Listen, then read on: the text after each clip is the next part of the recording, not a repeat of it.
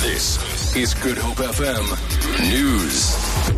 Die Suid-Afrikaanse Kommunisteparty het ook sy stem gevoeg tot die debat oor die SAUK se besluit om beeldmateriaal te verbied, waarop gewelddadige dienslewerings betogings uitgebeeld word.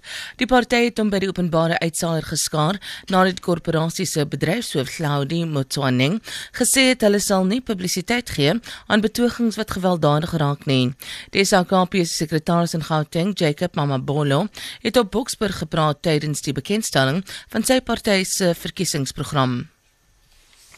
I'm very much pleased that the SAPC already has taken a stand that it will not cover protests where destruction of property is involved. I've heard people saying this amounts to censorship, it amounts to tampering with freedom of expression. I will not enter into whether they are right or wrong onto merits or demerits of that. What I commend the SAPC for is they've taken a stand against destruction of public property. Die vonnisoplegging van die vrou wat daaraan skuldig bevind is, dat sy Zephanie Nis 19 jaar gelede ontvoer het, sal na verwagting vandag in die Wes-Kaapse Hooggeregshof begin. Die 51-jarige vrou van Lavender Hill is skuldig bevind op 3 aanklagte teen haar: ontvoering, bedrog en die oortreding van gedeeltes van die kinderwet. Sy het Nis uit die Groote Hospitaal ontvoer toe sy 3 dae oud was. Daar word verwag dat Nis ter strafverswaring sal getuig wanneer die staat sy saak stel. Die tiener wie se identiteit deur 'n hofbevel beskerm word, het verlede maand haar 19de verjaarsdag gevier. Die Wes-Kaapse premier Helen Zille het Pretoria die naweek besoek om die DA se burgemeesterskandidaat vir die Tshwane Metro, Salim Simang, te ondersteun met die oog op die komende plaaslike regeringsverkiesing.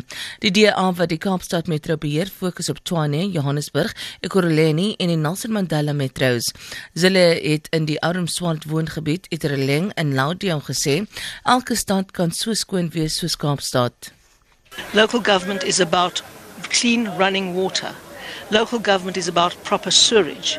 Local government is about roads and electricity and decent community safety. All of those things. And if you come to a place like Itirileng, you see what failed local government looks like.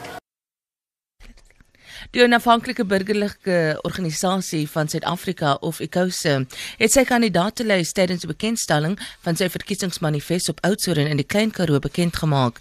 350 kandidaate sal in die 30 Wes-Kaapse munisipaliteite staan. Die president van ICOSA, Jeffrey Danson, wat ook burgemeester van die Kannaland munisipaliteit is, sal weer om die pos meeding. Die provinsiale voorsitter, David Kamfer, is die party se burgemeesterskandidaat vir Mossels Bay. Danson sê anders as ander partye maak hulle nie leebeloftes nie. ICOSA gaan voor die verkiesing door to door om by die mense. En dan vra ICOSA vir die mense, wat wil hulle hê moet ons doen as ons in die raad is. So ons kan nie belofte maak, dit is wat hulle vir ons vra, wat ons moet doen. En wanneer ons in die raad is, dan doen ons wat die mense sê. En dan hou jy elke maand terugvoeringsvergadering. Goud verhandel tans teen $1,212 fyn ons.